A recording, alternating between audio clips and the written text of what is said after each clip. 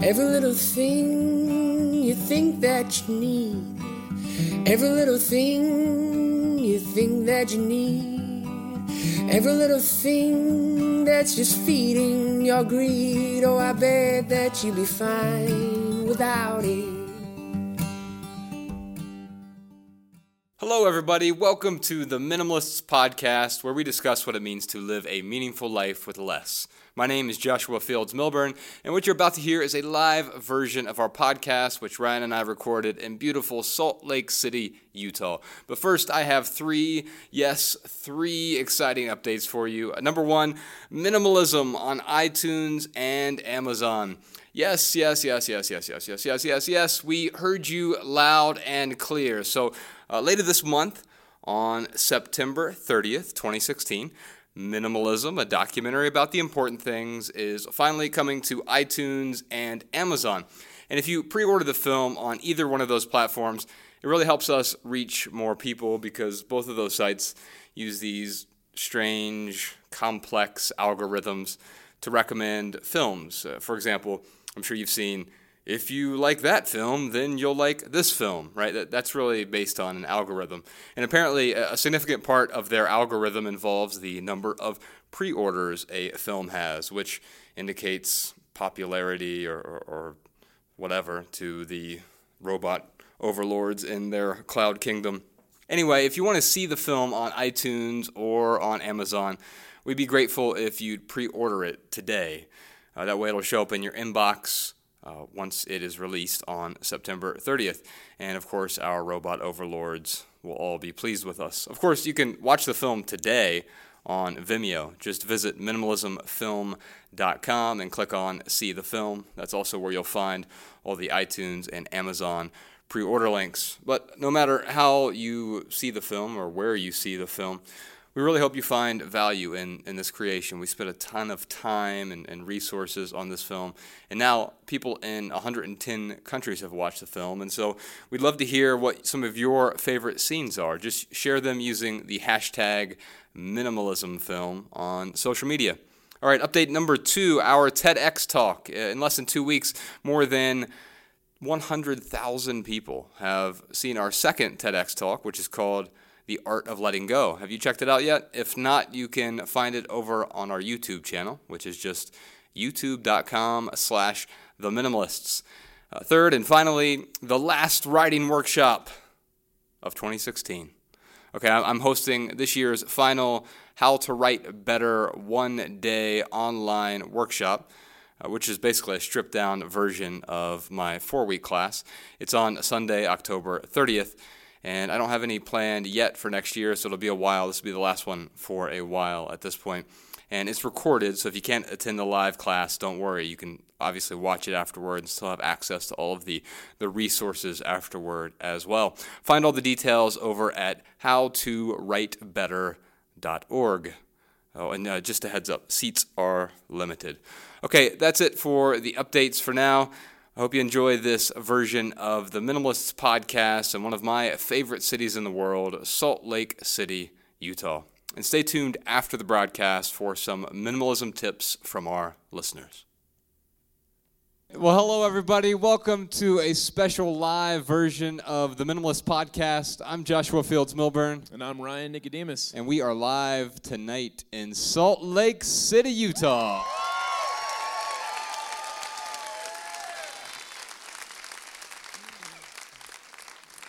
Wow, you all are awesome. So thank you so much. We have a microphone somewhere where folks can ask questions. Usually the way that we do this podcast is we take voicemails, and it'd be really weird if I had you all call us up right now. And so instead of doing that, we'll have you just come on down and answer questions. There's a microphone right here in the middle. As soon as you get there, a spotlight will dawn on you, and someone has to break the ice at some point in time, though. Otherwise, I'll just sit up here and interview Ryan. Okay. Sometimes you have to go backwards to go forward. On the road, we call that a faux fundity because it sounds really profound, but it literally means nothing. So just give us your name and whatever your question, comment, concern. Well, thank you for the false philosophy in any case. My name is Sarita, and I'm a yoga teacher, and I teach people about meditation, so I really appreciated this on multiple levels and kind of came away with a different takeaway than I thought I would coming in. So my question What do you mean by that, a different takeaway? Well, I was under the impression that it was going to be one of those things where I was like, dang it, I do need to get rid of my book collection. But that's not how I felt. You know, it was very interesting to see how I value the objects that I do have in my life. So that kind of leads into my question that I have for both of you. And obviously there's going to be different answers from anyone in this room, but I'm just curious to know what your perspective is. And you talked a lot about the values and the opportunity that you've gained from minimizing your stuff. But I'm curious to know what each of you has to say about what your relationship with the things that you do have is. Well, I will tell you, getting rid of the stuff is the initial bite at the apple. It's like that was a great first step for me. But what that really led into was discovering or making room for the most important things in life, making room for what I wanted my priorities to actually be. So, I spent so long saying, my health is really important, but then I'm always, getting McDonald's and Burger King and not, exercising regularly. Or I'd say my relationships, those are really, really important. But I would see my mother maybe, 5 or 6 times a year, and I only lived about a half hour away from her because I was too busy to focus on that. But our priorities are what we do, not what we say we do. And so getting rid of the stuff helped me to realize, wow, if I stop focusing on having this big house, having this car, bringing in all of these items, I can actually make the time to do those things, not keep lying to myself or, planning to do that when I retire one day. I could take control a lot sooner than that. So, the stuff I have now, everything I have, it adds value. And what I mean by that is it serves a purpose or it brings me joy. I don't keep a catalog of my stuff. I couldn't tell you how many items I own. That's just not my version of minimalism. And like you said, everyone kind of has their own version. But the relationship I have with my stuff now, my physical items, they're tools. They're tools in my life that I use. And there are things that I have that Josh does not have, and vice versa. I snowboard, and there's a lot of equipment that comes along with snowboarding. Josh doesn't have those things because they would just sit in his closet and collect dust. They would kill me. That's why I don't have those things. So, that's how I view stuff now. People often ask, if you were going to, or if your house caught fire and you could only grab, 1 or 2 items, what would you grab? And I'm thinking my girlfriend, my cat. Well, it's really her cat. I guess it's kind of our cat. But yeah, that's kind of what comes to mind. But everything else, if Mariah called me right now and was like, "Oh, honey, the apartment caught fire and everything's gone," and then I was like, "Oh, that really stinks," and then I hung up my phone and then my phone disintegrated. I would not. I don't have attachment to those things anymore because over the last 6 years, I've been working so hard, incorporating good habits into my life, to not develop those attachments that are hard to sever. I can kind of sever that attachment pretty quickly now. So yeah, that's how I view the things in my life currently, is just tools. Yeah, I would just say that I no longer give the same meaning to stuff that I once did. I used to give stuff so much meaning. My material possessions, they meant something to me, whether it was the 2,000 books that I owned, some of which I actually had read.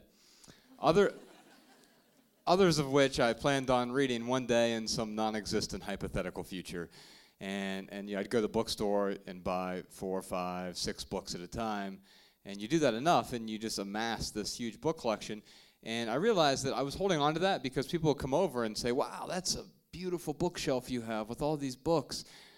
And I realized that I had an attachment. I gave meaning to, wow, people think I'm smart from that.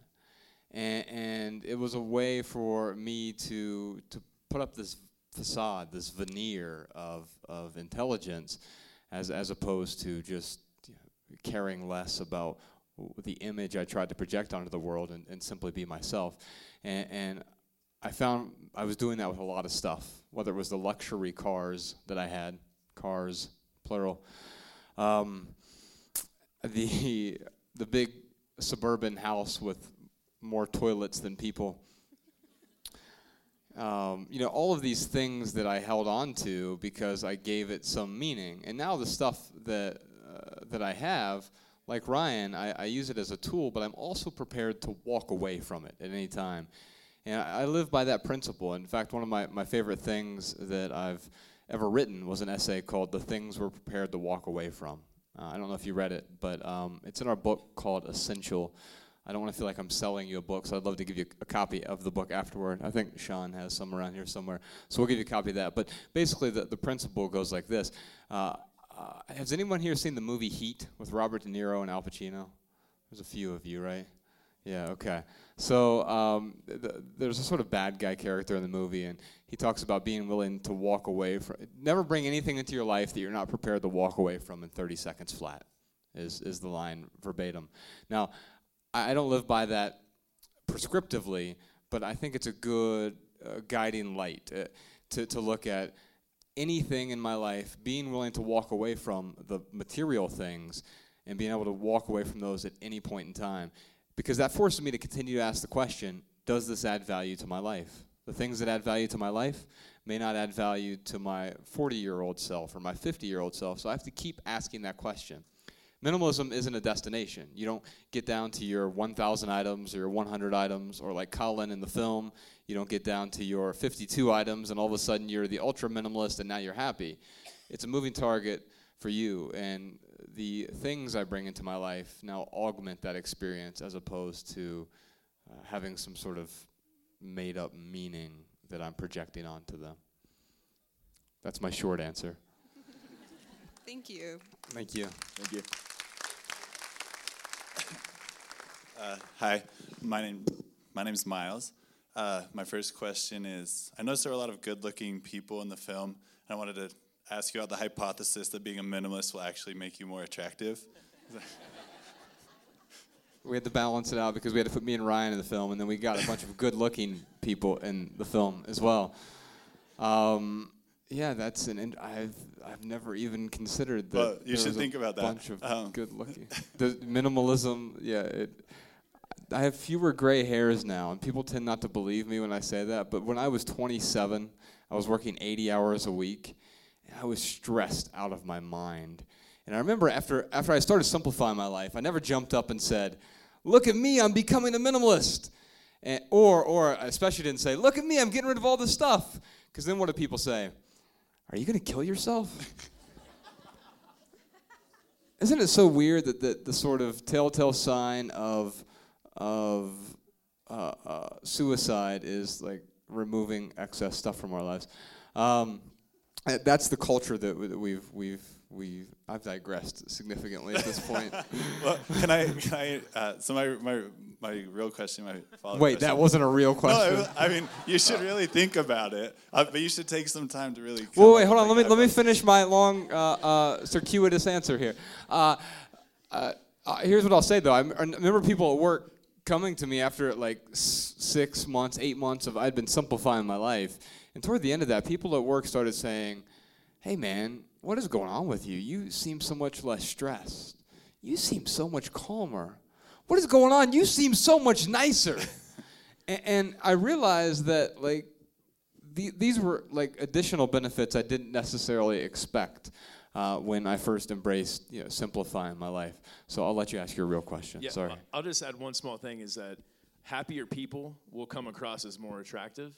And I think that those people are happier because they have instituted this philosophy into their life. And I agree that, it certainly could help make you happier, which by default might make you a little bit more appealing to others, I guess. Yeah. I mean, also good casting, but I don't know which came first. But I do like that. The question I have is, you talk a lot about stuff in your previous answer. It was about stuff, and there were parts of the movie that, for lack of a better word, were a little bit like I thought at the time disjointed. Like they skipped around a lot. But as I'm thinking about it, I guess my question is, how do you connect minimalism, or can you talk a little bit about minimalism in stuff that's not stuff? So there was one part where one of your interviewees talked about how often we look at our cell phones. I think that might be a good example. But in what other ways is minimalism not just about stuff? Sure. I think for me it starts with the stuff. The material possessions are often a physical manifestation of what's going on inside us. But by clearing the sort of excess stuff that's going on around us, we're able to start dealing with what's going on inside us. So by getting rid of the excess stuff, the average American household has 300,000 items in it. And the truth is, some of those things actually do add value to our lives, right? Many of those things make our lives better. The problem with me was I didn't know which of those 300,000 items and what percentage of them did add value to my life. And now the paradox as a minimalist is the things that I own now, I get far more value from those things than if they were watered down by 300,000 items and having all these things in the way. But then after the stuff is when it led to all these other areas in life. And Ryan and I wrote about this in our first book. It's a book called Minimalism, Live a Meaningful Life. Again, don't want to sell you a copy, so I'd love to give you a copy afterward. And basically, after removing those things, I realized that I didn't even know what was important in my life anymore. I'd gotten to that point where these things I thought were important, so-called success and achievement and the trinkets of success, the accumulation of stuff, like that wasn't important to me anymore.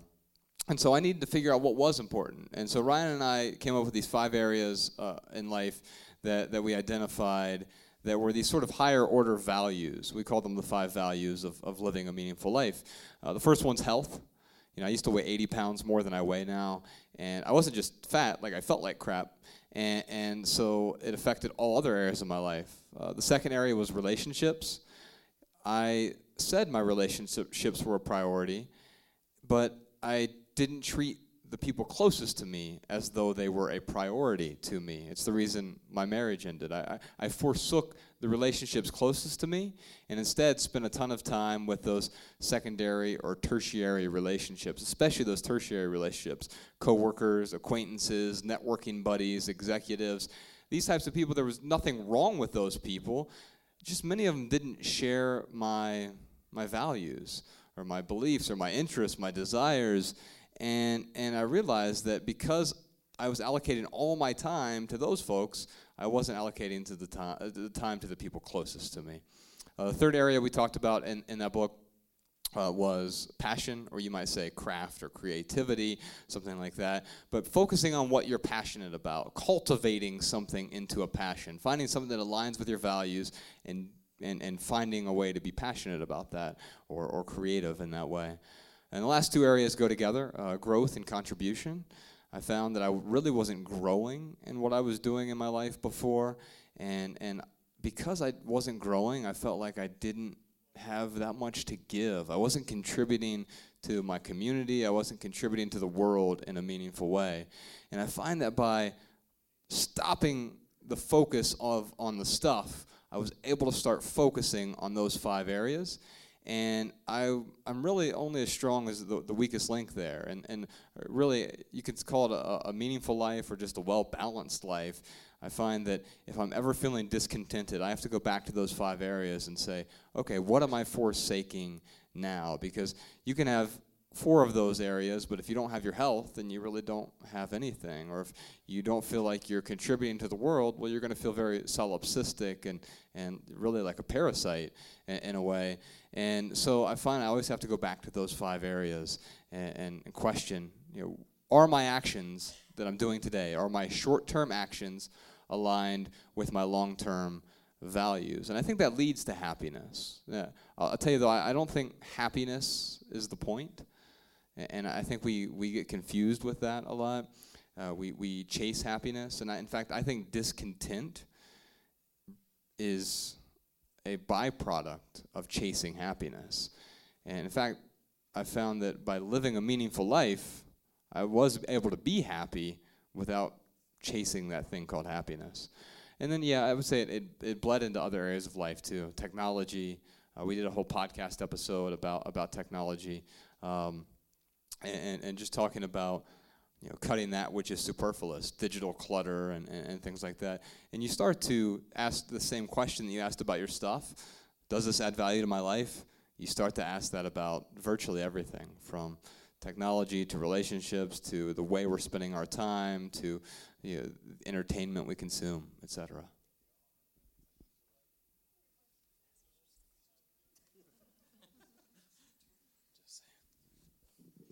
All right, I had a couple questions, but I'll narrow it down to maybe 4.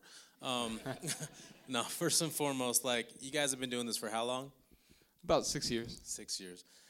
Do you guys ever feel pressure to maintain an example of what you guys are doing, or is it just literally become who you are?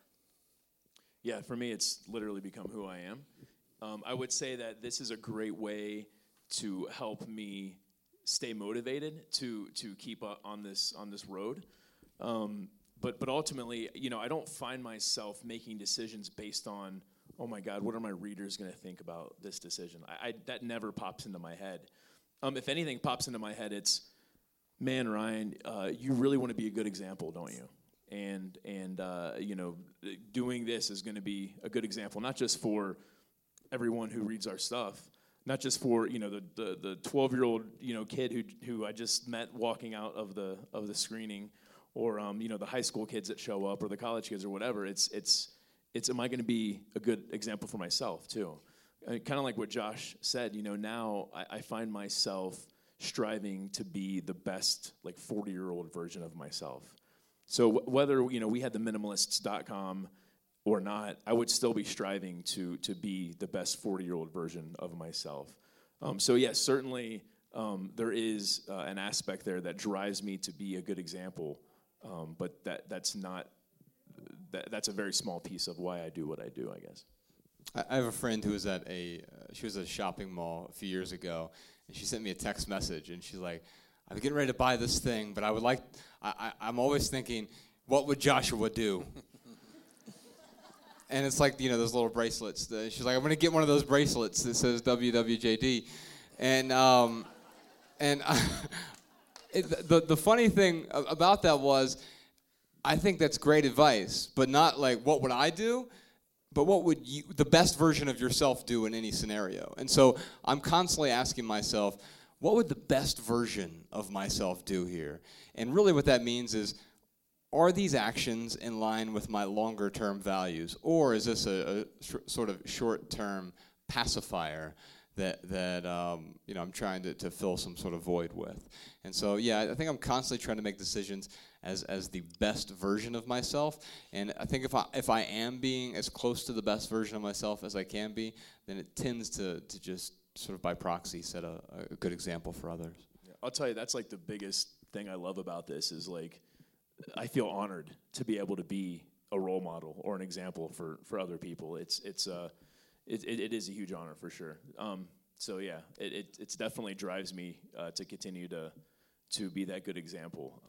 But yeah, it's a good question. And then my last question, sorry. What's your name, by the way? Elijah. Elijah. It's good to meet you, brother. Good to meet y'all. So we live in Utah, and a lot of people have kids here. And so I know some of y'all are going to want your kids to be like this, because I do. I mean, I was completely opposite. I was a maximist, whatever you call it, the opposite of what y'all are. But so was I. Okay. And I'm literally about the last year, I've really tried to undo that. And it's weird. It's just kind of naturally happening, and it's kind of cool to, it's not the most expensive thing anymore that I picked out, and I don't really need that car anymore. So it's a good feeling. So I'm just trying to really figure out, you guys aren't parents though, right?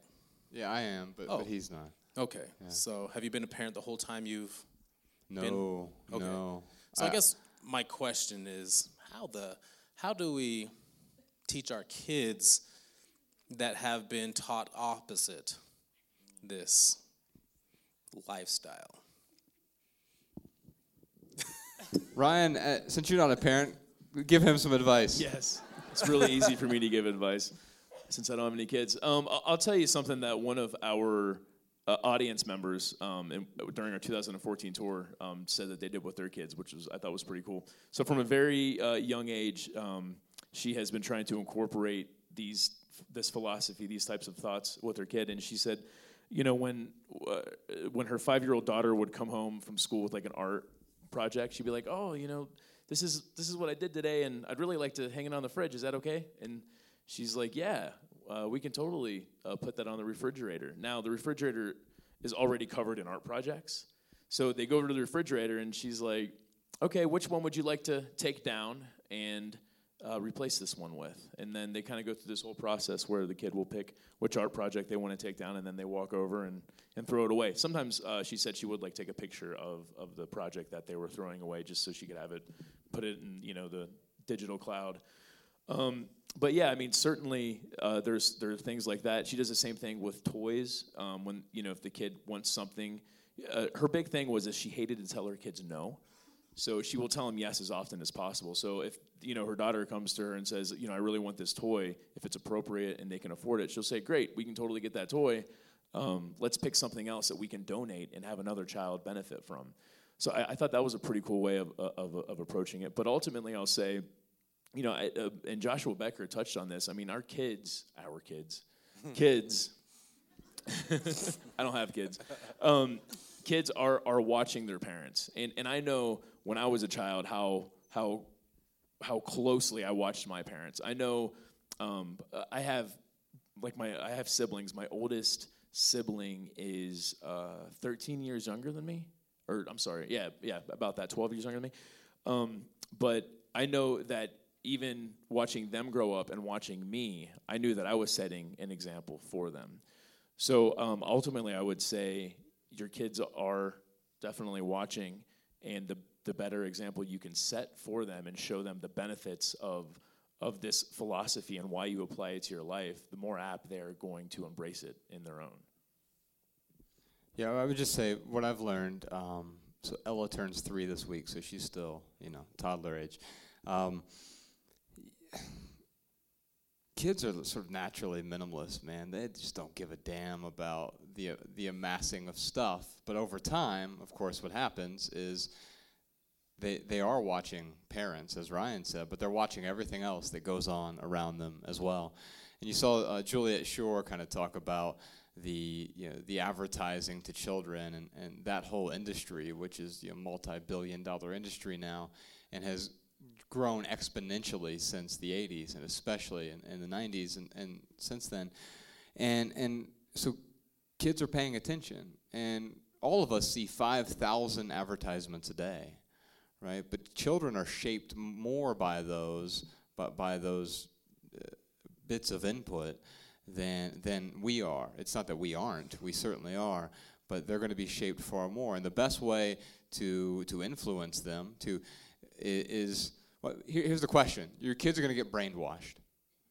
Who's going to brainwash them, you or the advertisements? I think I'll leave it at that. Yeah, I'll just add one thing, too. Going back to what Joshua Becker said in the movie, you don't want to, lock your kids in an empty room. You don't want to just, throw their stuff out. As parents, you do have the ability to set boundaries for them, though.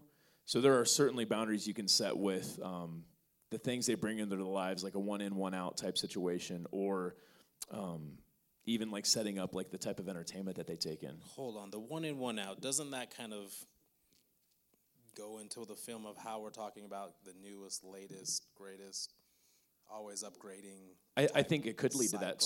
I think it could certainly lead to that. That's. I'm not saying that every time your kid wants something that you say yes, as long as they get rid of something else. I'm just saying that you could approach some decisions in the household that way, certainly. And I think ultimately it comes down to asking more questions, too. I find that even with a 3-year-old, I'm constantly asking her questions. Why do you want that? And sometimes it backfires on me because she's constantly asking me the same questions over. She asks me why a million times a day. And so I find that asking questions quite often gets to the purpose behind the want, right? Quite often we want something. I know I certainly did throughout my 20s. I didn't know why I wanted that second Lexus. but I wanted it. And when you get down to the purpose behind it, and we train ourselves to understand what that purpose is, if you do that enough over time, it becomes less of an intellectual exercise. Why do you want this? Why does this add value to your life? And over time, it becomes a more visceral or emotional exercise. Because if you program yourself or your kids to ask these important questions, what's my own definition of success? Who's the person I want to become? Why have I given so much meaning to these material possessions? Questions like that, if we're programming ourselves and our children to ask those questions more frequently, then we're going to be in a much better position than if we just placate them. And then, of course, we set up some rules along the way because that's what we need to do as parents. But asking those questions alongside the rules, I find helps me out a lot. I'm just going to add one more thing. No, go to theminimalists.com/children. And there's an essay there that Leo Babauta wrote for us. It's called Minimalism, or No Excuses, Minimalism with Kids.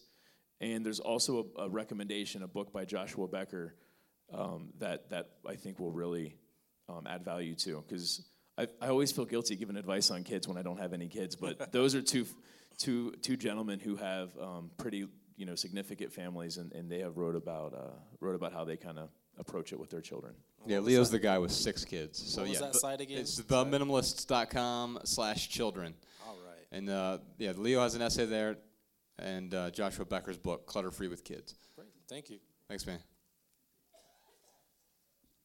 Hi. So my name is Landon, and right now I'm in college. And I really want to share this with a lot of my friends, but the problem is a lot of them are there pursuing a degree to make a lot of money. Sure. And so they're really let me ask you a question. I don't mean to cut you off, and I'll Yeah. let you finish your question. Okay. What's wrong with making a lot of money? There's nothing wrong with it, I guess, but I don't know if they have really any other reason for their degree except for that. That's just like why they're there. Okay. And I want to try and share this with them, but they're hesitant or kind of cynical because it goes against everything they've been like kind of working towards. And so I'm wondering if you have some advice on how to share this with people who might be pretty hesitant towards the idea. Yeah, I can tell you I have never recommended one of our books or an essay without being solicited for help. So I've never sent my mom an essay like, hey, I wrote this for you, Mom, that you really need to read this because you're not getting it. And Josh didn't come to me and say, hey, Ryan, you got a lot of shit, man. You need to read this stuff. It was more about me seeing the benefits and going to Josh and saying, dude, why the hell are you so happy? What is going on, man? You just went through all this crazy stuff. Are you on drugs or what, dude? And that's when he told me about minimalism. But I would encourage you to do the same thing with your friends. If they are asking you for help, if you see them in turmoil, if you see them stressing over something that you feel like, a book or an essay or whatever from someone who, I don't want you to just recommend our books and essays. There's plenty of other books and essays to recommend on minimalism. But if there's an opportunity for you to help your friend in a situation where you see that they're having pain with, then I think that would be a perfect time to interject. But yeah, I agree, man. Just going to someone and saying, hey, I read this book on minimalism, even though your intentions are great, and you're really not trying to call them out on anything. When you approach someone when they haven't solicited for help and you're offering them a piece of advice, they're automatically going to feel some sort of judgment. And as soon as they feel that judgment, that's where they will start to project, and that's where they will start to get cynical. Yeah, I would just ask, how do you get your friends to play ice hockey? I mean, when I think about that question, it's man, it'd be really difficult if I just wanted to force my friends to start playing ice hockey right now, especially since I don't play ice hockey. But I think you can't really force anyone into that situation. But if there is an underlying discontent there, they may not see it yet. It sounds to me like what you're saying is their definition of success is making a significant amount of money. And that's why I asked that question earlier. I don't think there's anything inherently wrong with making money. I think we all need to make some money to earn a living. The problem becomes when it is our sole driver for doing what we do. and when it becomes the point of doing what we do. In fact, it's weird. It's a weird thing, right? It's the first question we ask when we meet someone. What do you do?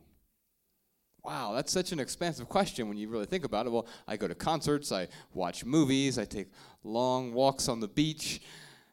Oh, you're asking me how much money do I make, where do I work, so you can compare me to you on the socioeconomic ladder. But if we posit the question that way, we seem like a mean person. And so instead we say, what do you do? And then we spend the next 15 minutes talking about what we do to earn a living. And if that's what you're passionate about, I think that's awesome. But it's not always what you're passionate about. And so I think what you do doesn't have to be what you do to earn a paycheck. And when I think about what I do, I flip that question around when someone asks me, what do you do? I say I'm really passionate about writing. I don't say I'm a writer, because then you start getting these weird accusatory questions. Who's your publisher? How many books have you written? You can make a living off that? And instead I say I'm really passionate about writing. And I say, what are you passionate about? And they'll say, oh, I'm passionate about snowboarding or this or that or whatever. And it changes the trajectory of our conversations. And someone may say, I'm really passionate about accounting, and I'm an accountant. That's great. And then we can at least talk about what they're passionate about. And so I find that if you have friends that you think they would get value from a documentary like this or a book or whatever, that's one of the reasons that we made the film was, during the intro we kind of talked about this has become a multimedia project for us. We started a podcast, and we have the blog, and we have books, and we're just constantly finding new ways to communicate with people, because I realize that fewer than 50% of American males read a book a year. So they read less than one book a year, is the stat, which to me is 0 books a year. So there has to be other avenues to communicate with people. So it may not be the documentary. Maybe that's too long. Maybe it's our TED Talk. I think it's a great introduction. We did a 15-minute TED Talk. And letting people decide for themselves. Because one thing I can't do is project this lifestyle on to someone else. I can simply provide a recipe, and that's what we're doing right now.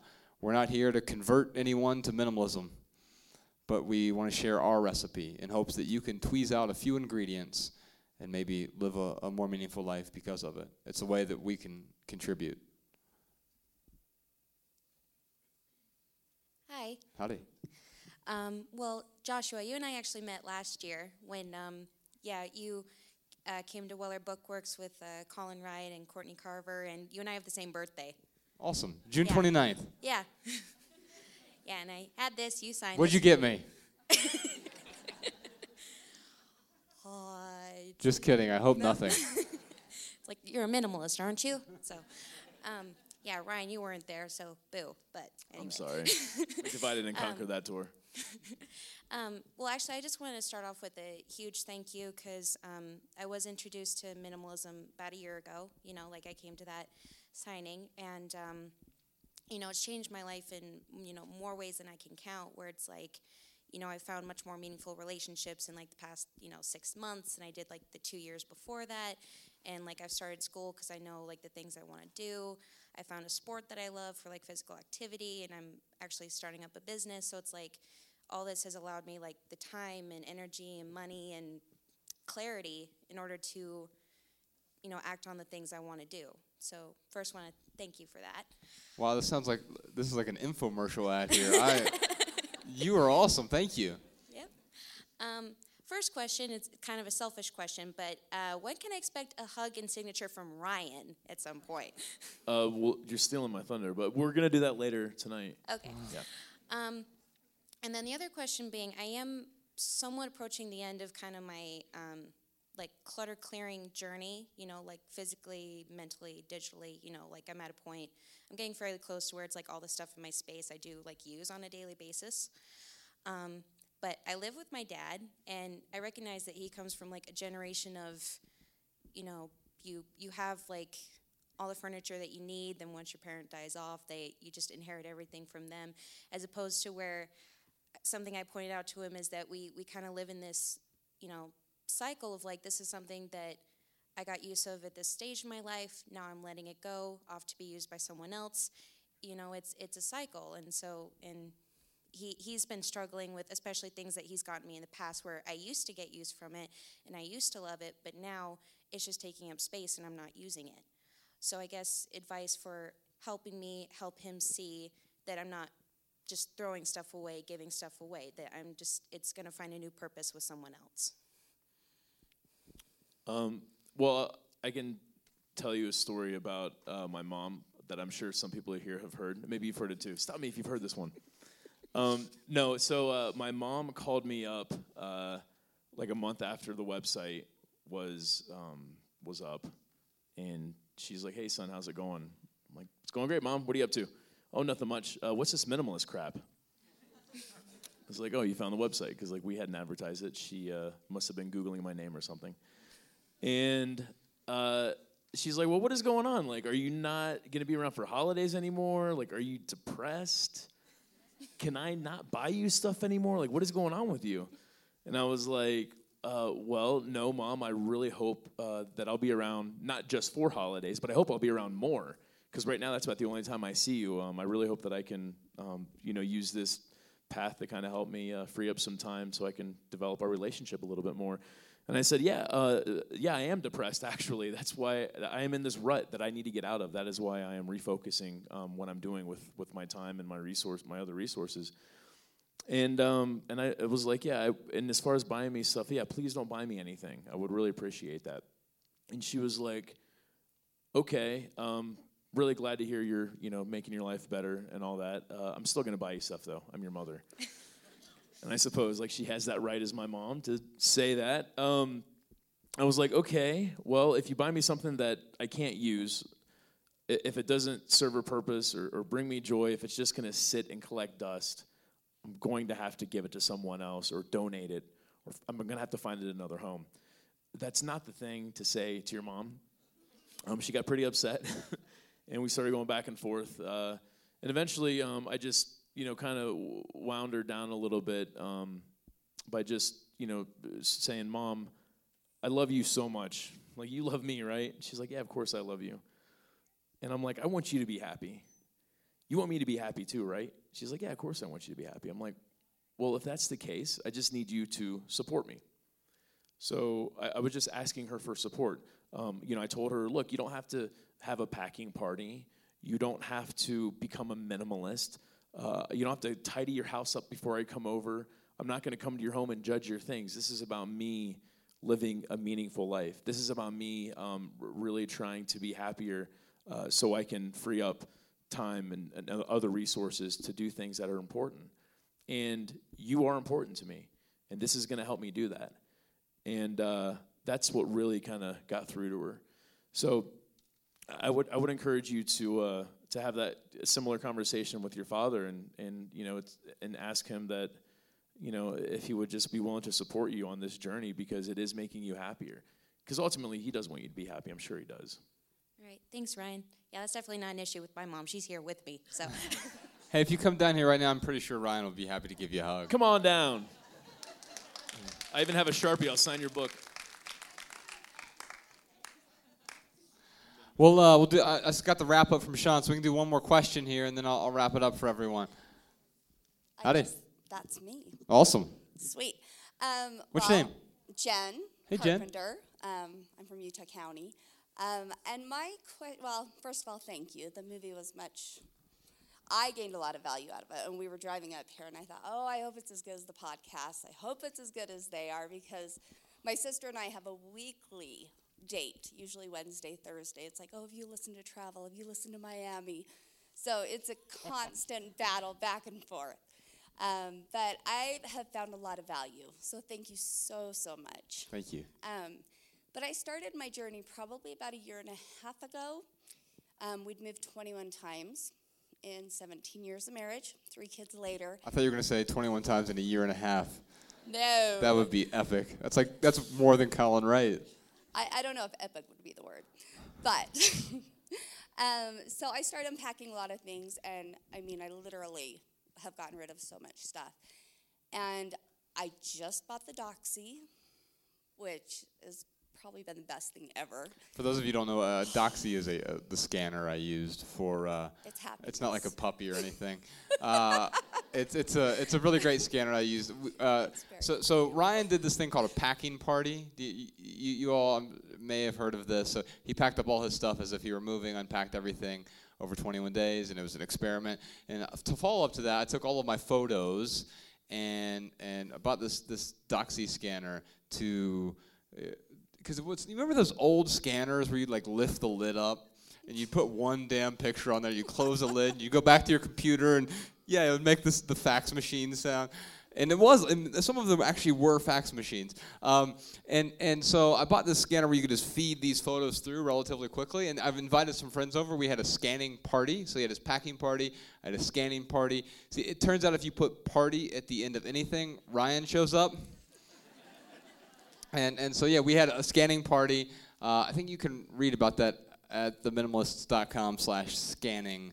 For those of you who want more information on that way, I can let you finish your question. Okay, no, you're good. Thanks, Jen. So my question is, so I started scanning on Sunday, got through about 150 things, and started, Did you do it by yourself, or did you have friends over? Yeah, oh no. Oh, no, okay. my kids were downstairs, husband was sleeping, Okay. I was just, kept going, watching the TV. And my question is, and I'm not very techie, but what digital cloud service do you use, or what have you guys done to where you've made it very accessible? Because my plan is to take all of this to Blurb Books and do yearbooks for my family. But in the interim, do I take it to an external hard drive? Sure. Yeah. So I'll tell you what I did. Okay. So first off, I will try not to get too much in the weeds here, but I named the files, whoever's in the picture, and the location, and if I know the year, I'll put that. It's not the most organized system in the world, but if it's Ryan, Sean, and Jeff, then it'll say Ryan, Sean, Jeff, Dallas, 2016. Okay. That's the file name. Did you do that once you've uploaded it to your computer? Yeah. Okay. Yeah. And I scanned in only the photos I knew I wanted. I didn't scan in all my photos, but there were hundreds of them for sure, Right. if not thousands. Because by the way, it's so much better than I don't know if you were anything like me, but I used to have all these photos in like a box in the attic, a box in the basement, a box in a closet somewhere, and they never get used. Or worse, I would stick them in photo albums and then force those photo albums onto company. Real photos. Yeah, the real photos. And here's the thing. If you ever have a flood, fire, whatever, all of a sudden all those pictures are ruined if they're sitting in your basement and there's water damage or whatever. But by storing them digitally, they're now backed up forever. I do have an external hard drive that I use, and then I just use Dropbox. That's the service that I prefer. It seems to be the most intuitive. But they're all pretty similar, to be honest with you. I'm not endorsing a particular cloud service. That just happens to be the one I use. And then instead of doing the stupid photo album, I did digital picture frames, which, by the way, you can upload straight from your computer now via Wi-Fi. And so you can basically scan the photo, and all of a sudden you have this rotating photo album. And now when people come over, they're like, oh, that was the time you're in Hawaii. They actually care to see the photos. For some reason, once you digitize it, it aggregates our eyeballs to the screen in a way that maybe a photo album wouldn't. And so, yeah, that's what I do. Cool. Last question. We want to see more into your lives as far as your child by proxy and also your significant others. Is that something that we will see in the future? Yeah, so Ella she'll be 3 in a couple days. You can follow her on Twitter. She has a Twitter account. Yes. Kids really do say the darndest things, and then they get tweeted. She's at Ella Sandwich on Twitter. And yeah, I mean, you'll probably see more of that as time goes on, for sure. I mean, cool. I do have a private life, but I'm okay with sharing anything that serves the greater good, and that tends to be where I draw my line. There is my online self is no different from my in-person self. Just as I have a personal life, a private life here as a private citizen, but I also have a public life here. It's going to be the same exact thing online, and so yeah, you'll see more and more of that in the coming months for sure. Perfect. Thanks. Yeah, thank you. All right, before we wrap it up, is Nate Piper here anywhere? Nate? No. Oh. Well, so Did y'all like the music in the film? Yeah. There's a few people. So I got to tell you this. Every time I come back to Utah, and we go here quite a bit, I feel like I'm back amongst my people. And there's a great music scene here, especially in Provo. And a journalist asked me recently, if you were trapped on a desert island, so pretty plausible scenario here. If you were trapped on a desert island and you could listen to only one CD, and I had to tell him I don't have a CD player, but I assume this desert island has a CD player. If you could listen to only one CD on a desert island, what would it be? And there's a band who's originally from Provo called Parlor Hawk, and their second album is an album called Parlor Hawk. And the lead singer of that band is a guy named Andrew Kapaner, and the guy who produced that album is a Grammy-nominated producer named Nate Pfeiffer, who also lives in Provo. And I begged them for about 6 months to do the soundtrack to this film. And over that time, we became really good friends, and Andrew agreed, and he got Nate on board, and they filmed a band just for this soundtrack. And they called it VVE, and I think they're releasing the soundtrack within the next week or so. So the film comes out in hundreds of theaters May 24th, and they're going to put the soundtrack out there as well. But they're some sort of local heroes here, and I'm really grateful for their music because I think it made the movie about 435% better. So can we give them a round of applause? I want to say thanks.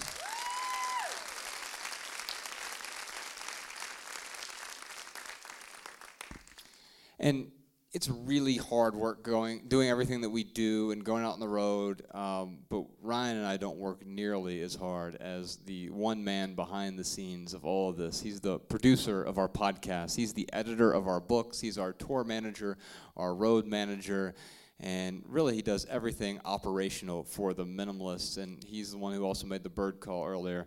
But he's right over here. Ladies and gentlemen, Sean Harding.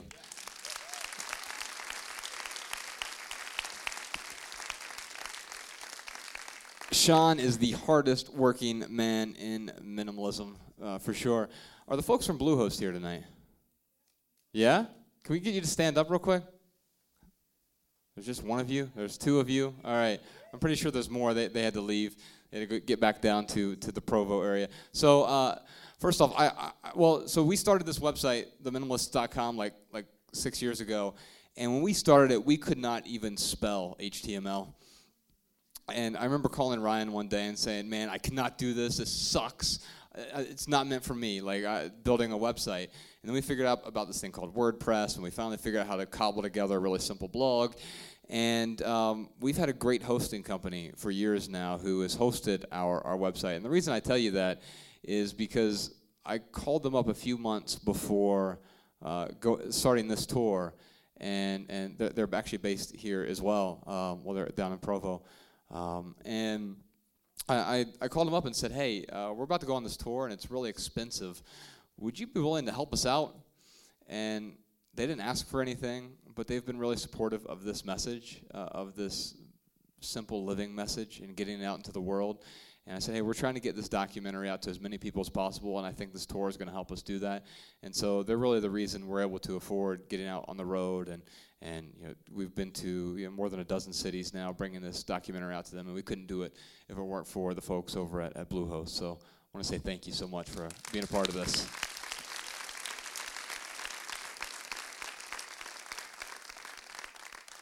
And what about this theater? Oh my God, we've been in a dozen theaters. This is definitely the most awesome theater, mainly because of these recliners here. This is awesome. They've been really great to us, and I just want to say thank you so much to them for having us here tonight. Thank you.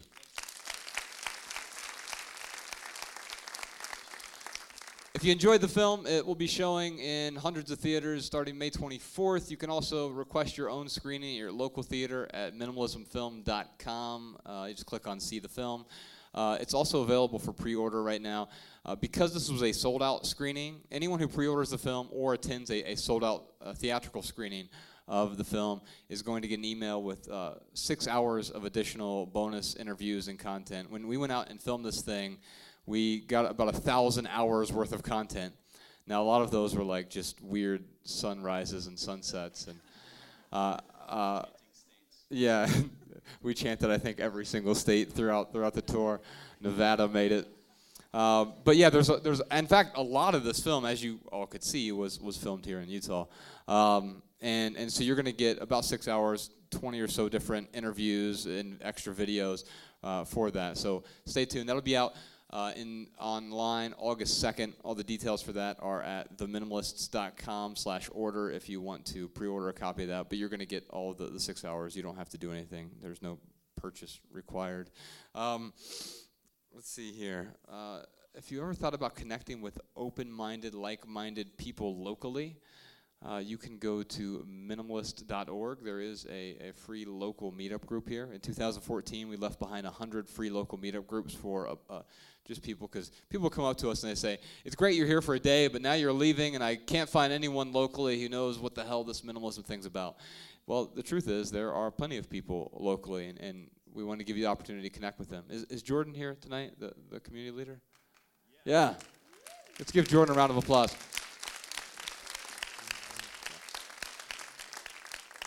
So these meetup groups meet often once a month, sometimes more, just depending on what your schedules look like. And you can talk about whatever you want: decluttering, minimalism, relationships, career, hair care products, whatever you're interested in, really. And you can just find all the information at that or any of our other cities at minimalist.org. Let's see here. Well, after all of this, Ryan and I will we're going to form a line sort of down this aisle. So if you want to grab a hug, as you could see in the film, they are free. Now, here's a warning to you. Our hugs are much better than they were in the film. We've learned a lot about the art and science of hugging over the last few years, and especially after reviewing the game day tapes a bunch. I have learned that my hug was inadequate for a long time. And so you can come judge my hug if you want to, and maybe compare hugs. And then, of course, you can pass it. No. Well, to you it's not. So you can come on down and grab a hug afterward. We'll have some books here as well. If you didn't bring a wallet or you can't afford a book, don't worry about it. It's on us. Feel free to grab a book afterward. We'd love to give you one. Pass it on to someone else. Minimize it afterward when you're done, obviously. The value's in the words, not in the artifact itself. So if you want to get a hug, this will be the line over here. Grab a book. If you don't want to touch sweaty minimalists, then you can just feel free to exit whenever you want. And lastly, I want to thank you for being here. You could be anywhere else in the world tonight, and you chose to spend a few hours with us, and we are really grateful. And if you leave here with one message, I hope it's this: love people and use things, because the opposite never works. Thanks for your time, y'all.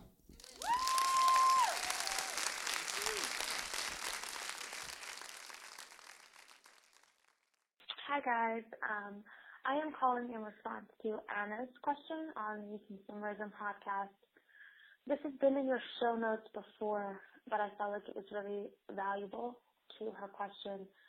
There's a great documentary called The True Cost that basically teaches us what the true cost of all those cheap clothes that we're buying is, how it affects the communities in which they're made and our environment. And on their website, they have a list of clothing companies and clothing websites that their production aligns with the values talked about in the documentary. So that's a great place to start if you don't even know which brands don't do sweatshops or use non-toxic dyes and that kind of thing. Hi, my name is Dory from Portland, Oregon. I had a tip about how to be a minimalist with raising kids. For a long time now, we have given our kids at Christmas time a catalog from Heifer International, which is the organization that helps to end poverty and empower women and children and families in third world countries.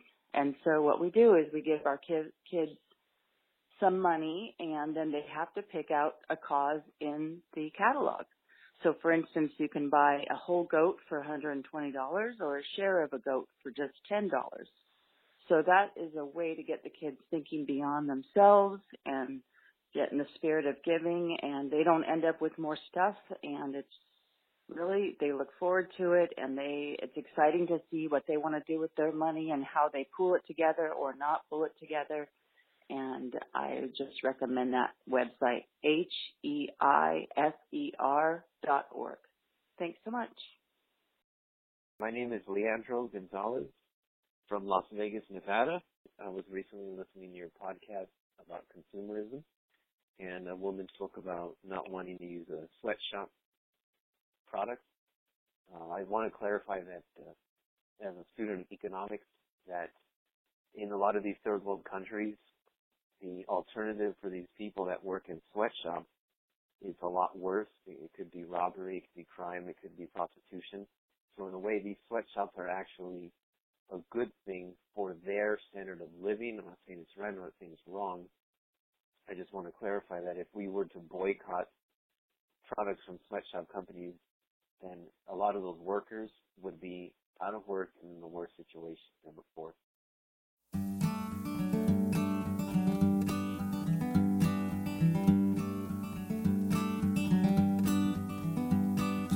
Every little thing you think that you need, every little thing you think that you need, every little thing that's just feeding your greed. Oh, I bet that you'd be fine without it. Every little thing that you gotta have, every little thing that you gotta have, you gotta reach for, and you gotta grab. Oh, I bet that you'd be fine without it. So tear your eyes away, or tear your eyes.